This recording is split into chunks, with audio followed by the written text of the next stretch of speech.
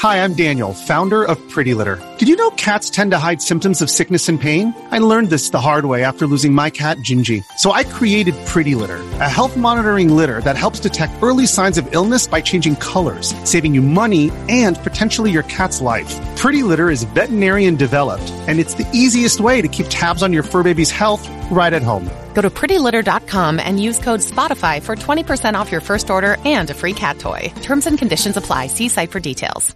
Mom deserves the best, and there's no better place to shop for Mother's Day than Whole Foods Market. They're your destination for unbeatable savings, from premium gifts to show-stopping flowers and irresistible desserts. Start by saving 33% with Prime on all body care and candles. Then get a 15-stem bunch of tulips for just $9.99 each with Prime. Round out Mom's menu with festive rosé, irresistible berry chantilly cake, and more special treats. Come celebrate Mother's Day at Whole Foods Market. Hello, I'm Scott Soshnick. And I'm Evan Novi-Williams, and this is the It's in the Game sports business podcast, The Sporticast.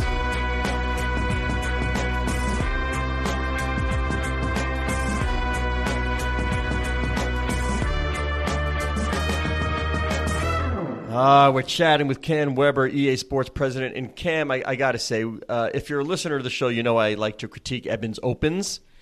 He brought very good energy, which he usually does. Not always, but he brought very good energy. But I really kill him on sort of the degree of difficulty, because 9 out of 10 people polled on the street would have come with "It's in the game." It's a big cliche. It's great catchphrase, not attacking the catchphrase. Great catchphrase. But for these purposes, like, no creativity, nothing. Just went straight. So please, Cam Weber, would you please tell Novi Williams how to do his job? And if you could come up with one, how would you have introed the show? I don't know. I have no idea. I probably would have said the same thing. See, Scott, Wow. It works. That was like the soundtrack of my childhood, by the way. The EA Sports Is in the Game. I feel like that was like just nostalgia for me, for sure. You want the soundtrack of my, and like I would, rather than something being said, I can actually give you the soundtrack of my childhood, because I'm older than Mr. Novi Williams, who, by the way, is getting pretty old. Ready, Evan? Waka, waka, waka, waka, waka, waka, waka. That's the soundtrack of my childhood. It's Pac-Man right there, yeah. Yeah. Care to jump in, Cam? Soundtrack of your childhood. Soundtrack of my childhood. Wow. By the way, I'm sure your PR team did not prepare you for this. Yeah, wow. Oh my gosh. I'm thinking about like football locker rooms and like Rage Against the Machine and Metallica and getting fired up for like running out onto the field. That's what comes to mind when I think about my childhood in sports and kind of like what used to fire me up. I'll have Enter Sandman, Sleep with One Eye Open, all the good stuff. I love it. All right, Cam, tell me here, that catchphrase itself, let's just start there because we're talking about it. How important has it been? People, they work long and hard. They do marketing and focus groups, and a lot of times nothing ever close to that sticks. You got a good one. Yeah, and it has been around since the beginning of time. It's something that stuck with me before I even joined EA, and I think it just was this little bit of magic that showed up many years ago, probably 25, 30 years ago, and it has stood the test of time. And I think it's simple, but it also speaks to a lot about who we are and what we do for the world, and the fact that, we strive to build these authentic simulations of sport that allow fans to engage in a totally different way. And whether it's living the fantasy of participating in those sports or just actually engaging in a deeper level of fandom around their favorite sports and teams and clubs and so on. So I think It's in the Game is a great line to represent who we are and what we do. Hey, Cam, can you give me the direct email or phone number for the complaint department for teenager addiction? Because, I'd like to call. You are responsible for I don't know how many hours of sitting for my son, who, and I think you'll love this part, though, because Evan and I talk about this all the time. How do you reach the kids? And how do you separate me from my money? And I got to tell you, man, the Xbox is an evil, evil device. But he does not like to watch sports. He's an athlete. He plays, but he will absolutely get in on the video games, man. I'm telling you. Tell me what those meetings are like when you're like, what do you mean? How do you get the kids? We got the kids. What doesn't the NFL? What doesn't the NBA? Everybody. What don't they know? We got the kids. This is pretty easy, right? Yeah, you know what's interesting? That reminds me of a story. I was actually we had a meeting once at the headquarters of Adidas. We were there with their kind of the head of their global football department. This is a few years back, and just remember connecting with them and talking about what's important to them, what's important to us. And I remember telling them the story at the time. So my son, who plays sports, loves sports, also plays a ton of games. He's on his Xbox and plays a ton of all of our titles and other games as well. But similar, he just turned 16, and you know, my house had become, at the time, a few years ago, this kind of center place for all of his friends from down the street and around the neighborhood. They would come over and hang out, and they would play a ton of the games. And because of my job, like, we've got all of the sports titles, and so we'd have like 4 or 5 boys all in. They'd be playing, and interestingly, then Fortnite happened, and they all started playing Fortnite for a period of time. It was probably 6 months where they played nothing but Fortnite. And then it sounds like you lived in my house, Cam, just so you know. It sounds like you lived in my house. Yeah, and then they kind of like waited off of Fortnite, went back to the sports titles, but I saw very different behavior. And I love Fortnite. Fantastic game from Epic. I'm nothing negative to say about Fortnite. But there was a real difference in what I saw from this collection of boys who at the time were probably like 12 years old, and now they're all 16. But what I see when they engage in our sports titles, and it's not just our EA Sports titles, it's absolutely true, but it's also true for, like, you know, whether it's NBA 2K or MLB The Show or other, you know, sports-related genre games, is they come in and then they play deeply, they compete with each other. There's the ups and downs and the thrill of the win and the agony of defeat and all of that happens. You can hear it in the living room as they're all engaging. And then after about an hour or two of play, I just look outside and bang, they're out in the yard, they're playing touch football in the backyard, competing just as hard. And then they're in the pool and they're having like a cannonball diving competition and see who wins. Whoa. Time out. Then in the pool, if you tell me you've got a pantry full of chips and pretzels, I'm coming over.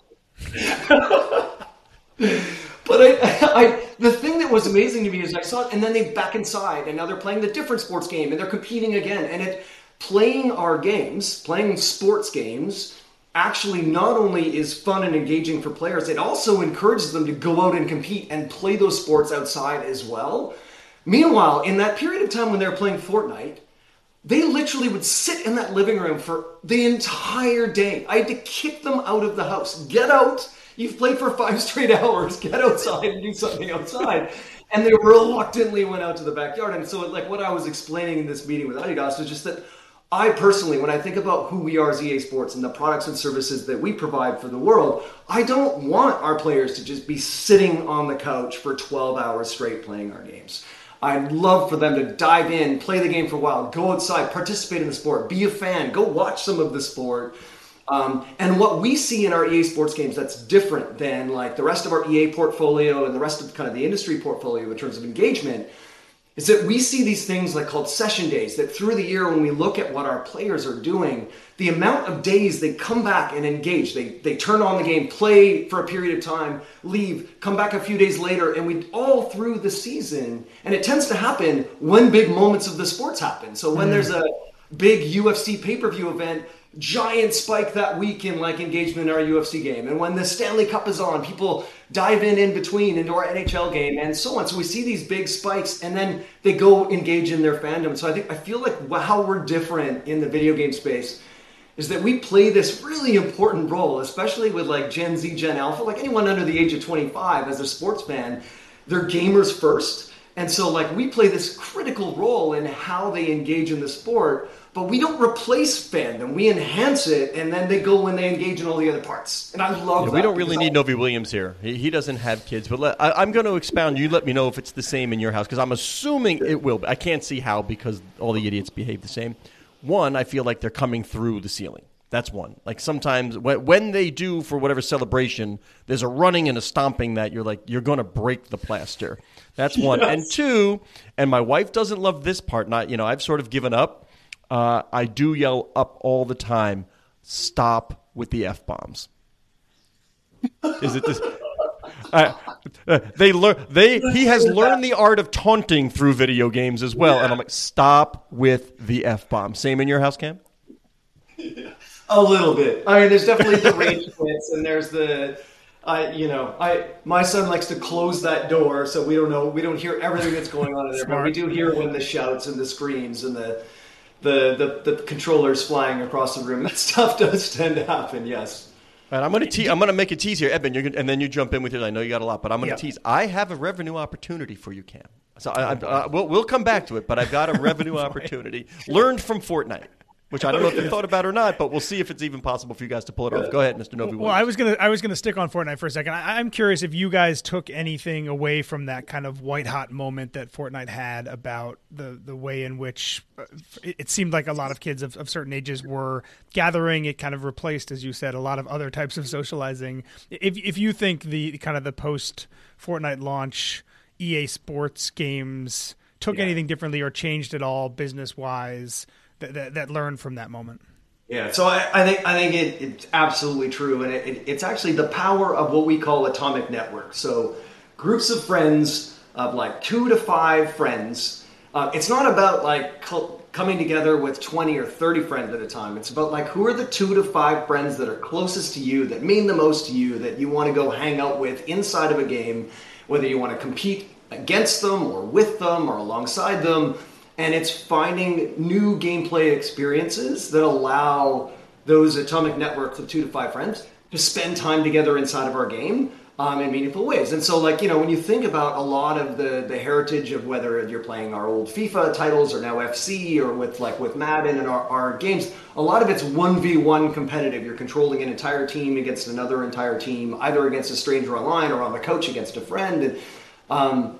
And I think what we've been investing in and we believe is very important right now is actually creating new experiences, whether it's cooperative experiences within our modes, like we do with our F1 cooperative career experience, whether it's emphasizing modes like pro clubs in FC, which is like, 11 friends being able to come together, 11 individual avatars controlling together at the same time. What could go wrong there? Yeah.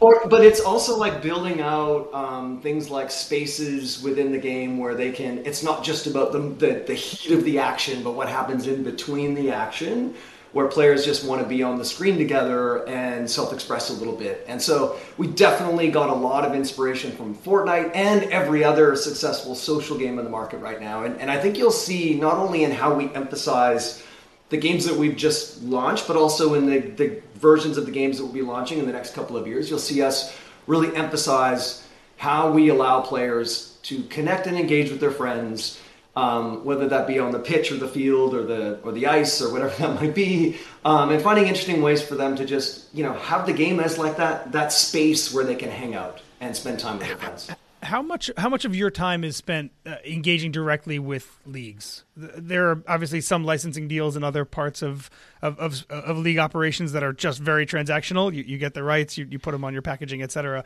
I get the sense that yours is probably a lot more collaborative than most licensing deals in other worlds. I'm curious how much you are, let's say Madden, for example, how much your time you're spending and your team is spending directly working with the NFL. There's me, and then there's like the team, and like as a group, we engage with them daily, weekly. We have people on the Madden team that are engaging with the NFL and updating them all the time. And so, and what comes up daily? What comes up in the middle of a season? So, a lot of times, well, first of all, it's like regular updates on how the business is doing. How is engagement? How is acquisition? How is the business going? And then the other thing is that we're constantly updating our game. So we a lot of times it's daily, at the very least weekly across our portfolio. We are bringing we're bringing content inspired by what's happening in the real world, and whether creating new animation to come in, or updating with updated character assets, or whether we are bringing new inspired content into things like Ultimate Team. We're constantly bringing new content into the game based on what's happening in the real world. All of those things need to be worked through with the licensor. We get approvals. A lot of our licensors will have approval rights on the content, and so before we can go live with it, they review it, provide feedback, and so there's that whole loop of how we get content from a concept, build it, get feedback, iterate, get approval, and then put it into the game. That happens every day. Now, that's not what I do every day, but like the teams are doing that all the time. And that ranges based on wherever the game would be. Yeah, what the hell do you do, Cam? I do nothing. I just sit around and watch kids play our games. I supervise. Somebody has to supervise.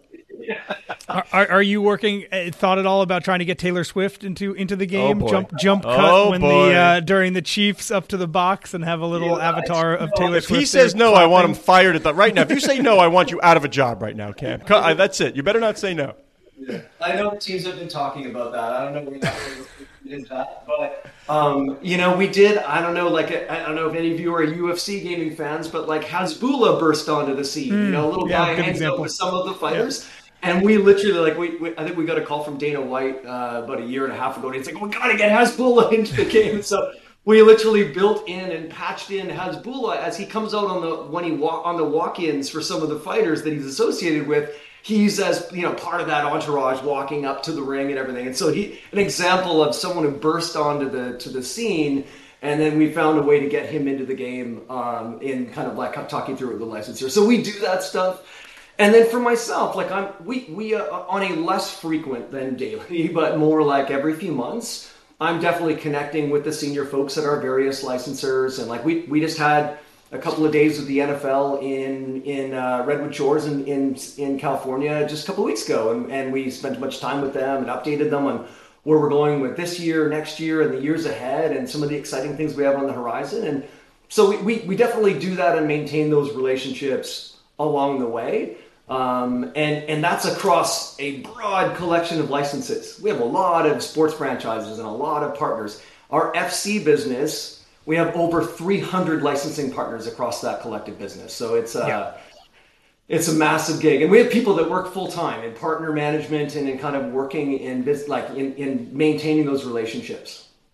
I want to, now that you mentioned FC, I want to transition into that. This is the first year of the EA Sports soccer game not being called FIFA, a change in the top line licensing there. I was very curious about what that shift was going to mean for fans. If you can, give us numbers. What have you seen in the first few months of I guess a little bit more than that at this point, but in the first half year of sales for the new non-FIFA EA Sports soccer game, what have you seen and what has surprised you? Sure. So the game's doing really well, and so we are seeing growth, over and above last year. Last year was an all-time record year. We had double World Cups with both the men's and women's World Cup last year. It was also the last year of the FIFA title branding of the game, and so it was a massive record year, and we are up versus prior year. And as we had gone out and announced, I think we had a record first week. I think we had 11.3 million players in the first week that came into kind of the console HD game. I think we had about 12 million mobile downloads in the first couple of weeks as well, which was a record and up 20% versus the year before. So the game's doing very well, and it's had strong engagement all the way throughout. So I think we're going to have growth versus prior year versus a record year last year. So what it feels like to me is it's not only a continuation, but it's a kind of strength building on top of strength. And what I think about when I think about that decision and how we transitioned through that, it's really about what are the priorities of our gaming community and what's really important. I think in our space, what's really important is the gaming community. It matters more than anything. And we have this massive global community of players around the world that engage with our football titles across the FC brand. And I think it's over 150 million players that touch some form or some experience around the world on some platform linked to our FC IP. And that community, once again, they're connected to each other. They're connected to our games. Most of them are coming back year on year or engaging month to month or week to week. And we're constantly feeding this giant network and community with content.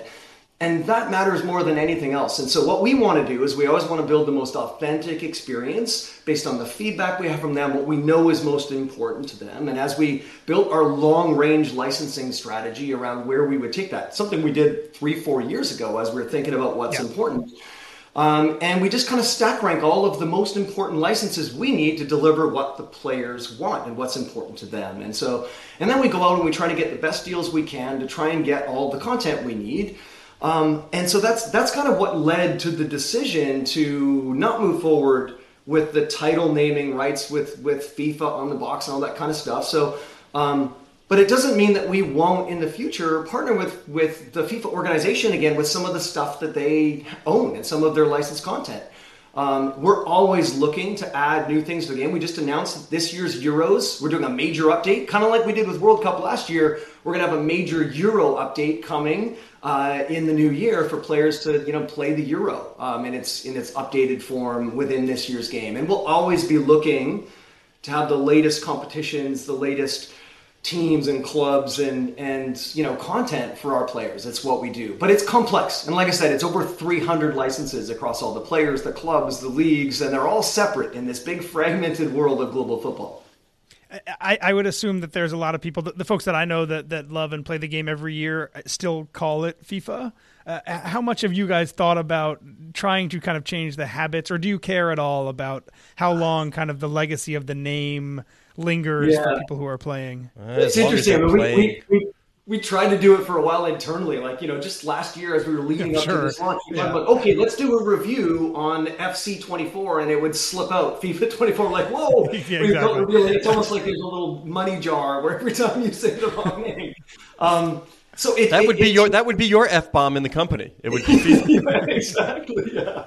It takes a while, but I think it will just evolve over time. And like the one thing I wanted to just emphasize is like FIFA were great partners. So we partnered with them for over 20 years and we did a lot of great stuff together. And I hope we'll do more things together in the future. And this is really more about where we want to take this giant brand and gaming community and the types of things that we want to, evolve the game into, and needing some agility to take the brand into the places where our gamers really want it to be. And so that's really what we're doing and why we're doing it. But it doesn't mean that we're never going to work with the FIFA organization again, because they've got some really great content and really important competitions that we would love to be associated with in the future as well. EA Sports President Cam Weber, he's on the pod. See what I did there, Evan? That's a little creativity. In the pod, I got to go back though, Cam. I'm a pesky guy. You say a little nugget. I'm curious. I think like the NFL, we talk about it all the time. Dominant league. I get it. 800-pound gorilla, but they need to find a way to reach kids. They're doing SpongeBob broadcasts. I get it. They're trying things. It's great. In those strategy meetings, what do they say? What do they want? What do they say to you guys? I'm sure you listen to the clients as well as talk to them and dictate. But what do they want? They want the same thing we want. And so I think they want money. And it's actually, I'm sure they want money as well. But I think when we talk to all of our league partners across all of the sports that we're in, and that's a lot of sports, everybody wants to find a way to connect with this next generation of sports fan. And it's the Gen Alpha, Gen Z, the under 25 group that they don't watch live sports the way that our generations did. And they love sport. Like there's kind of this misunderstanding, I think, for some people. They think that Gen Z fans don't love sports. They actually love sports even more than generations before them. They just consume them very differently, and they consume them on multiple screens. They love star athletes probably more than loyalty to teams at times. They are just as interested in seeing the biggest highlights, but across a whole bunch of games rather than sitting and watching one game for 3 hours at a time. And interactivity is really important, and social. They want to feel like they're doing it with their friends as they do it in a digital form. And the great thing for us, we've said it a little bit in this time, is that like we at EA Sports, we're the ones that engage with fans. We're almost like the front door for sports fans, and we will be even more so in the 10 to 20 years ahead of us, because prior to those younger generations, they're following the footsteps of what those ahead of them are doing. And so we have this amazing opportunity as these generations who are gamer first and entertainment IP second. We can form the kind of kernel seed of their sports fandom and then find ways to interestingly kind of lowering the friction to allowing them to get to all of the other parts of their fandom and how they consume their fandom with the NFL. And obviously the NFL wants to grow internationally. So how do we expose our game to more international fans? Well, I can tell you, we have FC, which is not only is it the biggest sports video game in the world, it is the biggest video game in the Western world right now. And according to our internal data, on a trailing 12-month basis, it is above Call of Duty, is above Fortnite. It is the number one video game IP in the Western world, period. So it's we have this massive global audience that we engage with, and then we have all these different sports, whether it be F1 or UFC or NHL, with Madden and all that, and so we have these interesting opportunities to engage with these sports fans, and I think with the NFL, it's like, how do we work together to help grow the sport of football and the popularity of the sport? And actually, college football is a big conversation that we had with them as well, and we have a college football game coming this year that I'm super excited about. But like, how do we utilize a combination of a Madden and a college football and do it in a way that allows players to not only enjoy each of those games, but opportunities for them to enjoy both of the games, and also like to really look to like grow football fandom. Like what we all want, the NFL, us, everyone else, the NFL Players Association, everybody just wants to grow the fandom in the sport and allow people more, this next generation more opportunity to engage and become lifelong fans. You must love like the cult of authenticity, though, because I'll tell you, like, I'm too cheap to keep every year upgrading each game. Now, it's just a download. It's easy. I'm like, just play Chell 22. And, my focus group of one, which is what I call him and his pals, he's like, Dad, like, I can't. His favorite team's the Blackhawks. I can't be the Blackhawks if Bedard's not on the team. Like, I just can't. So, I mean, you've got him wrapped. You're good. You've got them addicted. It's got to be the current roster. You could do post, trade deadline stuff. You could even extract dollars there. You want somebody who was just traded. We'll get you the new uniform first. It's $5 upgrade. But I mean, you really it's in the now. You have them in the now, in the moment, which is a great place to be. And I'm sure it would not surprise you that you're part of the marketing plans of all the leagues years ago. I mean, I'm going back years. I really don't remember how many. But I had somebody from MLS tell me, our goal is just to get one of our venues in the game. That's the foot in the door to promote the brand. What are those conversations like for upstart leagues? Do they come to you and say, what do they want? How do they understand it's a vehicle to the audience? Absolutely. And so like when I speak broadly across all of the sports that we're in and the collection of different leagues that are in, they're very different depending on the size of the league. So speaking with the English Premier League, the behemoth English Premier League, the most popular league I've heard of it. In that sport. That is a very different conversation than when we're speaking with, a league in some small country in the world that not many people outside of that country know about. And so we try to do our best to just engage in those conversations. We're very transparent about, look at the size of our platform, look at the amount of players that engage on a daily, weekly basis, and how many players we can reach. And so sometimes we do deals where and by the way, it costs money for us to actually invest in implementing leagues and licensed content into our games. So we invest in that, and sometimes it's a different type of deal where they're getting the exposure out of that. And then there's other situations like the Premier League where it's like, we get a lot of value from them as well based on like the popularity of the content that they have. So it definitely is. It's a massive collection of varied relationships across hundreds of licensors that we work with across our portfolio.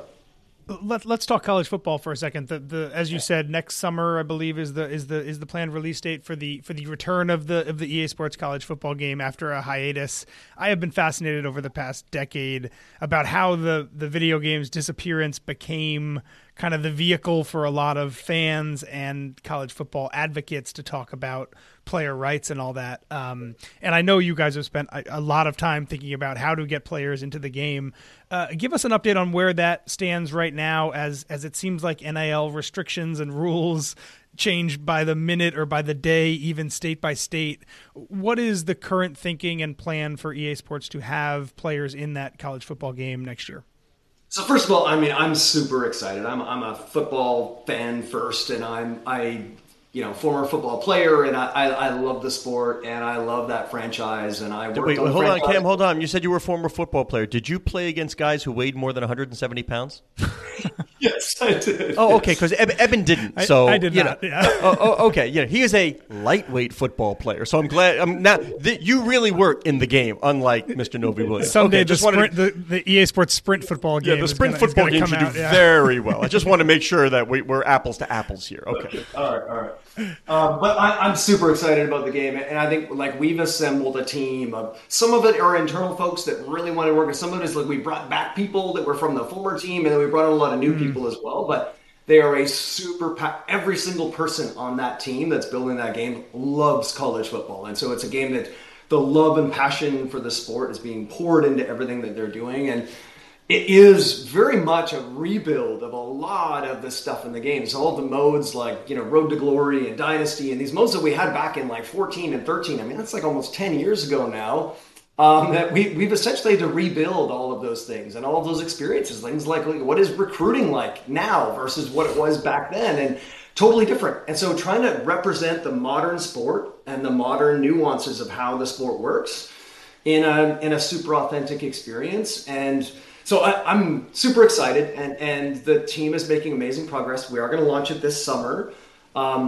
We've got lots of schools and conferences and lots of licensed content there too. But as we've talked about, we do want to bring in some players as well through NIL. It is a complex environment, and there are so many players, like tens of thousands of players that play on these massive college football rosters, and they move around constantly year to year, and they're in and they're off to the pros. And so it's not the same as what we do with licensing and likeness and in other sports where we have these professional league organizations and we license that and then we get the roster and we put it. It's a very, very different thing. And so we have not announced what we're doing with NIL, and there's been rumors out in the market. They're all let's clear it up. Let's clear it up here and now. Yeah, well, I am not going to today talk about what our plans are. We're still working through finalizing those deals, but we are designing something that we want it to be equitable. We want it to be inclusive. We'd like to get as many players from these schools as possible to have the opportunity to be in the game, but there is a scale that is so massive that we need to take a different type of approach. And then there's the economics of it. We're working through all of that right now, and we're going to share more in the new year because it's not finalized yet, and we're not locked down in what we're doing. So I don't have any more to share other than we do want to have players in the game from the schools, and there's a lot of complexity, and we're working through that right now. And one of the things I think we'll have a cool solution that allows lots of players to be involved. One of the things that I imagine is one of the challenges here is trying to figure out there are some star players in college sports, right? And then there's a whole bunch on the back end that are not stars, right? And either don't play that much or play positions that they're not frequently talked about on television or fans don't think about. And trying to figure out, I imagine, whether it's a flat rate for everybody or if there is some kind of gradient among who has more valuable NIL than others. I imagine that's probably one of the challenges. Am I right about that? It is. Yeah, it's absolutely complex. And we not only do we want to do it, we also want to do it in the right way and represent this collection of athletes as you described. And so it's, once again, we're still working through it. So I can't share any more detail today, but we'll have more to share in the new year. And then one more on that, just on the school side. I don't know if you can say how many of the 150 FBS schools you guys have committed, but I assume there's going to be some schools that end up for reason X or Y not being playable, or am I wrong about that? I mean, the last that I checked, I meet with the team every couple of weeks, but the last I checked, we have a lot. I don't have the latest number. I think we're at least 130. So we're really close to getting everyone, and we're still working through the details of that. Kind of like our FC business, college licensing is complex, and there are a lot of individuals, and we do work with some centralized partners, like one-team partners, where we kind of work to kind of consolidate things, but it's super complex. But we will get as many of those schools as we possibly can. And we will include as many of the athletes as we can based on how we kind of roll out some of the NIL stuff that we'll announce or talk about more in the new year. Eben, let's have some fun here. Be great. EA Sports locks up all schools except for Florida State. No need to have them, says Cam Weber. I was going to ask how difficult Notre Dame was being in this process. I live in Florida, so I feel a bit of that pain. I'm a Washington Huskies fan, lifelong, and so I'm pretty thrilled with their. You're happy with your apple. You're happy with your apple cups. Yeah, exactly. But I feel bad for Florida State. They're an incredible team. I was at the game against LSU that was here in Orlando, and. Went there with my son. What an incredible performance that was. And so, yeah, it's a tough one. Yeah, I had a great. Go ahead, Evan. Well, I was going to say I've got one last question. It's kind of a tangent, but I've been meaning to ask someone at EA this question for like 10 years. When QSI bought Paris Saint-Germain a decade ago, some of their folks were in the Bloomberg office when I was working there, and they asked. You may remember this, Scott. You might have been in the meeting. They asked how do they grow PSG's presence in America, and my first answer was you get Zlatan on the cover of FIFA. That's the thing. And their response was, how do we do that? And I said, I have no idea. So I'll ask you, Cam, what is the process for choosing who gets to be on the cover? What team gets to be on the cover? It's such valuable real estate. I imagine there's a lot of lobbying for it. How do those decisions get made? Yeah, it's interesting. And it's in kind of like our brand management or our marketing department. They work through the campaign, what's going to be important for that year.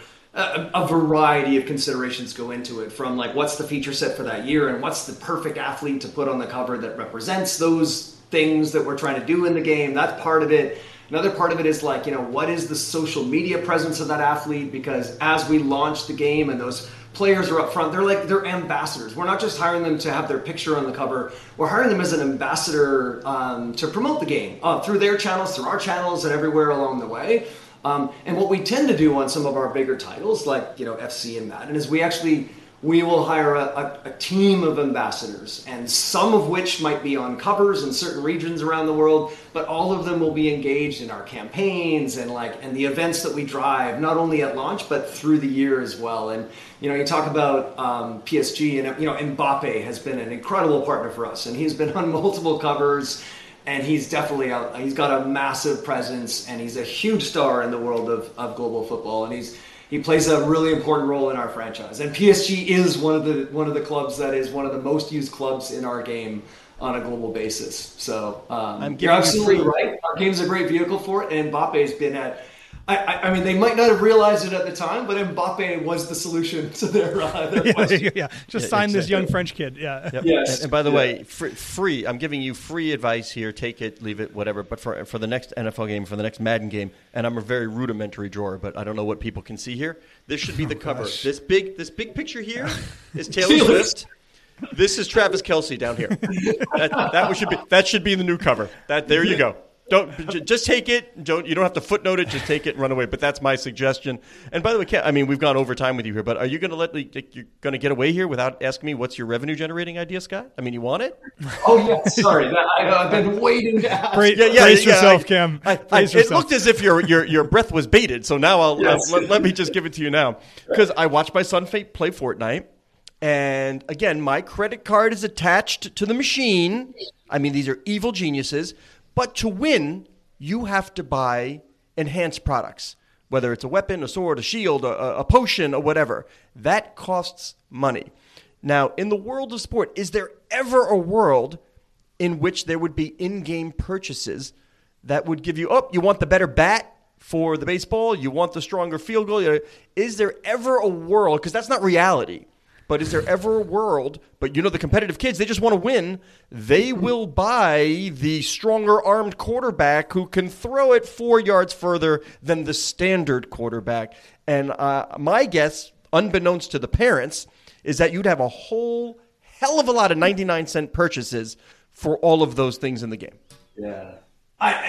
There's something that's really important to gamers, that is the competitive balance. And we not only want to add value and content for players to engage in and sometimes monetize if that's going to accelerate their progress, but we also need big parts of the game to have that competitive balance there so that players can be on an equal playing field. And so it's a really touchy one, and so we're always very careful in how we think about monetized elements. But thank you for your idea. But I think gamers around the world would scream and criticize the pay-to-win nature of what you're talking about. And so it's just something we always have to be mindful of. As David Stern said to me, it's when they say nothing. Yeah, as David Stern said to me years ago, it's the people that say nothing and stay silent are the ones that he worries about. Those that scream are so passionate that he knows he's got them hooked. Scott, I thought your suggestion was going to be to allow professional athletes to buy better ranking points for some of the attributes. Well, I know they lobby, so right? If you think you're a 93 speed, $10,000, $10,000, you're a 94 speed. Yeah, of course. Okay, again, but just to go back, Taylor Swift, Travis Kelce. There it is. We're done. I'll pass that along to our marketing department. Eben, take us out, please. And by the way, Cam, I like to razz Eben as he's doing the outro because he struggles with it. Go ahead. Let's see if he can do it Cam, straight. are you on Twitter? Not actively. Okay, gotcha. I follow a lot of people, but I don't. We like to shout out the Twitter accounts if folks have them and want them. He is Cam Weber, president of EA Sports. Thank you very much to Cam for joining us. Also, Scott Soshnick on Twitter at Soshnick. I am Eben Novi-Williams on Twitter at Novi_Williams. The show is produced by Aaron Greenewald. Shout out to Aaron. Sportico's digital media editor, Cora Veltman, would like you to know that you can follow the show at Sporticast, which is the hub of the Sportico Media Network.